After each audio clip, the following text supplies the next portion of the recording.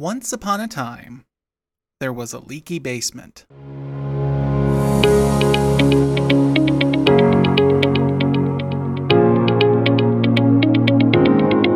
This is Prime Law Podcast, your source for good counsel. I'm your host, Andrew Mertzenich, licensed attorney.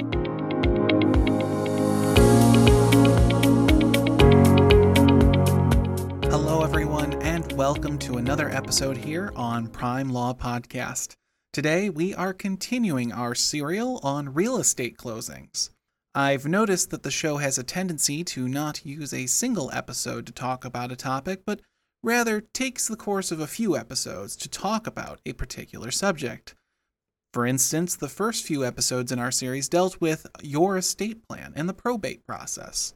Our last episode, the one you're currently listening to, and future episodes will take you through real estate transactions, including mortgages, homeowners, and condominium associations, and the topic of today's episode, real estate disclosures. So with that, let's dive right into the history of real estate. In the beginning, God created the heavens and the earth. Then the lawyers and the realtors stepped in. So they say that Latin is a dead language, but in fact, it turns up in all sorts of places. Case in point, in ye olden days, and even up to the very recent day, the most instructive doctrine of real estate purchasing was that of caveat emptor. Now, buying or selling a home can be confusing enough without bringing in a different language, but let's break it down. Caveat emptor is a Latin phrase, and it roughly translates to let the buyer beware. And in practice, what this doctrine enforces is the idea that the buyer receives what they get, even if it has major flaws. So if unknown problems turn up after the sale, the seller is not responsible for them, and that leaves the buyer on the hook. It takes the liability off of the seller and lets the buyer know they're purchasing the property at their own risk. This was the traditional rule of real estate purchases. Therefore, the buyers had all of the responsibility to do their due diligence in inspecting and appraising the property prior to entering a purchase contract.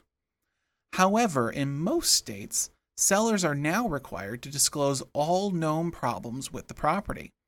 And so, where caveat emptor was once the standard everywhere, that trend has shifted over the past several decades to the trend of caveat venditor.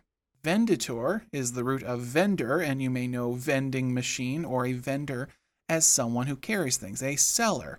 And caveat venditor is the opposite of caveat emptor. This trend attempts to place some or all of the burden upon sellers to disclose material defects in real property, so that the buyer is fully informed, and it also creates liability on the part of sellers for not disclosing those defects.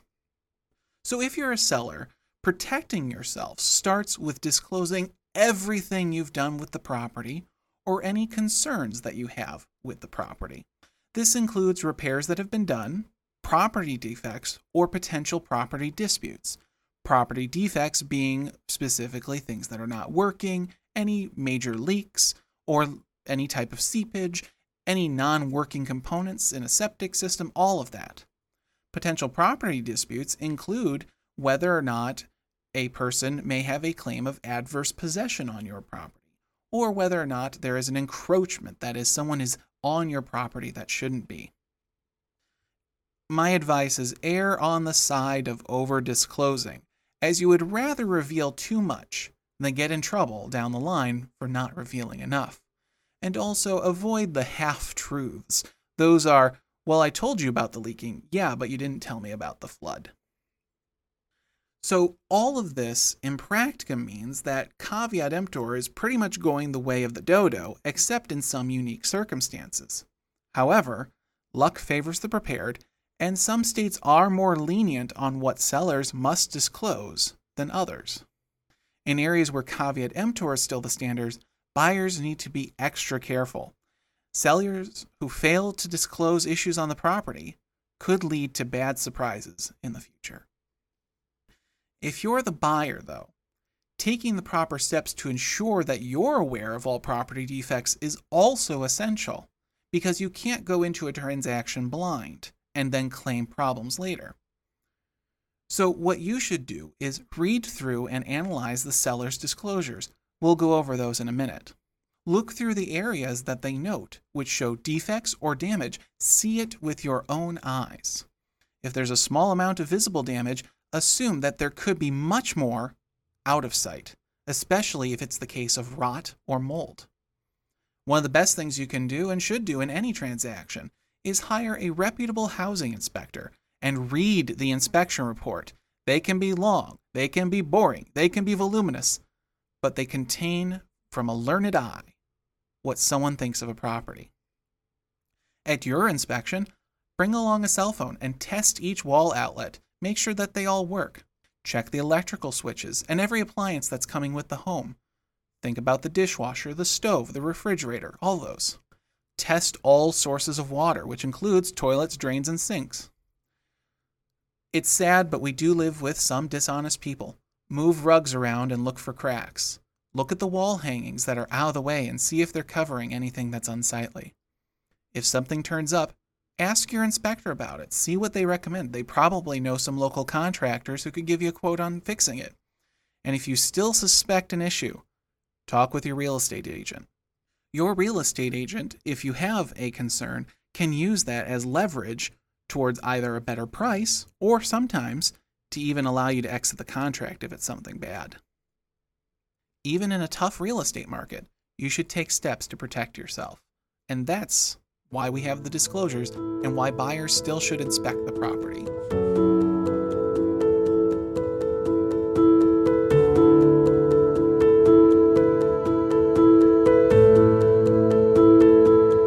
Turning our heads now towards seller disclosures. So, as we've said before, Prime Law Group has attorneys that are licensed in the state of Illinois, so we will use the state of Illinois as our example state in this case. And we've talked about caveat emptor, which said the buyer beware, but many states, including Illinois, have enacted laws that require disclosure of certain defects. Illinois specifically has the Real Estate Disclosure Act, which became effective in 1998. This act was designed to protect purchasers, buyers of residential real estate from sellers that failed to disclose important information during the sale process. Under prior law, sellers were not required to disclose certain information about property unless they were expressly asked about any given issue. So if you didn't ask about the leaks or the septic system or the roofs or any type of potential flooding, then the buyers had to deal with it when the problem arose, and as we learned, the sellers would not have liability. So what do you have to disclose under the Disclosure Act? Well, first, the seller will generate a disclosure report, and this report will list different questions to be completed by the party selling the home. It's about 23 questions, give or take. Some of the issues that they go over are what's said material defects. Now, this can include things like a malfunctioning HVAC system, or damaged fixtures, or faulty wiring, or even old wiring such as knob and tube systems. The report also goes over flooding instances. That is, it includes all instances of known flooding regardless of the source. Sellers must also disclose on the report unsafe conditions, which include structural defects like foundation damage or a leaky roof. Environmental issues are also covered, and this includes things like lead paint and asbestos.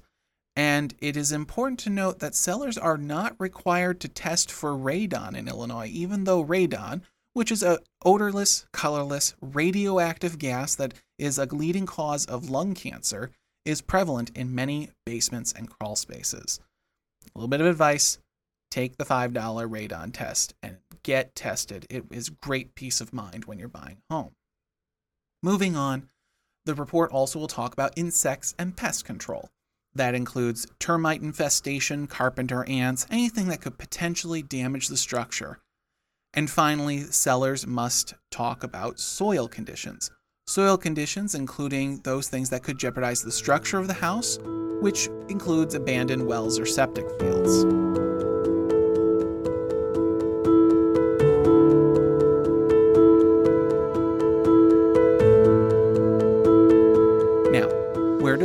get this disclosure form? Well, usually if you are using a real estate agent, your agent will provide it before you even list the house, because they usually include the disclosure with their housing listing. If you are not using a real estate agent, then this form is one you can download offline. It's the same form all around. You fill it out and you sign it. Now, we at Prime Law Group also recommend that you speak with your attorney regarding what you need to disclose. If you'll forgive some shameless marketing, we'd like you to call us. But the rule of thumb, though, is the more information, the better. The form is going to guide you through the areas we've talked about, but the form will specifically focus on what are known as material defects. That's the buzzword for today, material defects. Material defects have a specific meaning under the Act and are defined as conditions that substantially impair the value of the property or the safety of its occupants. Now, here's the question. Does the occasional wasp nest in the attic vent arise to material defect? Well, it depends, and it will not always be clear whether a known condition arises to the level of a material defect that you are required to disclose. If you're unsure whether to disclose an issue, it's better to disclose it than risk a future lawsuit by an unhappy buyer. An Illinois real estate attorney, like those that we have here at Prime Law Group, can be indispensable in helping you to determine which items should be disclosed. But I digress. It is important to note that the law does not require you to actively search for defects. For instance, you have no duty to have the property inspected prior to completing the disclosure report. The law is only concerned with the material defects that you have actual knowledge of. Now, here's something that can sometimes happen. What if you learn of a material defect after you've sent the completed disclosure report? Most common that I've ever seen is that a house flipper has bought a house and they fix it up and they put it on the market and then they come to find out it has a leaky basement. Well, if you learn of a material defect after you have sent the completed disclosure report to the buyer, then you must send the buyer what is known as a supplemental disclosure as soon as possible. Usually this just includes filling out the same disclosure report that we've talked about and sending it to the buyer again. Now, it is important for sellers to be truthful and properly disclose all the known issues with a property. Even if it's not within the scope of the report, if it is something that affects the value or, more importantly, the safety of the property, you should disclose it. There is simply too much to lose by failing to properly disclose all known issues when selling your home or any real estate. And that's because if you do not accurately answer all the questions on the disclosure report, or you fail to disclose a material defect, you can have the result of a significant liability as a seller, and sometimes it can even undo the sale of a property. While these disclosures are often that look in the mirror that people don't always want to see, and it may scare off potential buyers, you're going to save yourself a lot of time and money down the road should the buyer learn that you failed to properly disclose all known defects, because I can assure you, they will bring a lawsuit. And many form contracts include what is known as a fee shifting clause, which means that you'll not only be on the hook for the damages for the failure to disclose, but your own attorney's fees, the buyer's attorney's fees, and court costs, and possibly punitive damages if the court feels it's warranted. It is not worth the risk of liability to hide defects.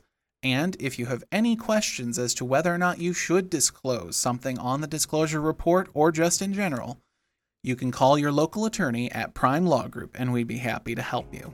And in that light, we have reached the end of another episode of Prime Law Podcast. Thank you so much for joining me. I'm Andrew Mertzenich, your host. We'll see you next time.